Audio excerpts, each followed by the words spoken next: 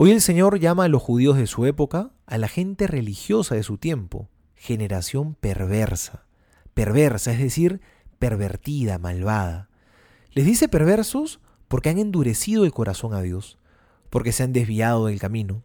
Eso es lo que significa la palabra pervertir, significa desviar del camino recto, desorientar y llevar a la perdición.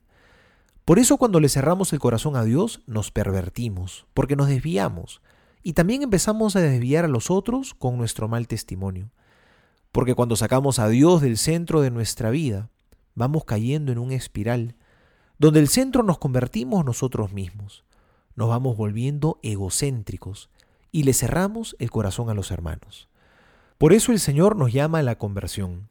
Así como Jonás fue el signo para la conversión de esa ciudad perversa que era Nínive, a nosotros se nos ha enviado una señal mucho más grande, de la cual Jonás solo fue una figura: Cristo. Cristo se ha hecho hombre para que cambiemos nuestro corazón cerrado. Esa es la invitación, que cada día miremos más a Jesús, porque el arrepentimiento, la conversión diaria a la que estamos invitados, que no brote solamente por ver nuestros pecados, por ver nuestras faltas y decir, ya no los quiero cometer más. Eso definitivamente está muy bien, pero quizá podríamos dar un paso más. Que nuestro deseo de conversión brote sobre todo por la esperanza de alcanzar un bien, que es Jesús.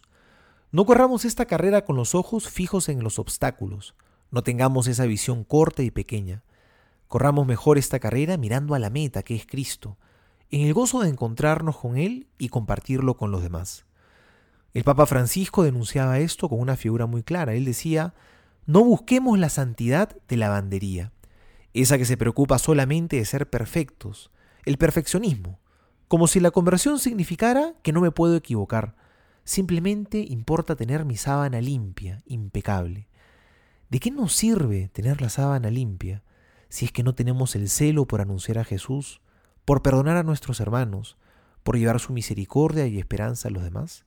Eso podría ser un mero perfeccionismo mundano, pero no una verdadera conversión que brota de Dios. No olvidemos esto. Perfeccionismo no es lo mismo que conversión.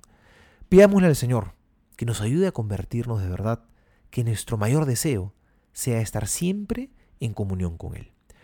Soy el Padre Juan José Paniagua y les doy a todos mi bendición en el nombre del Padre y del Hijo y del Espíritu Santo. Amén.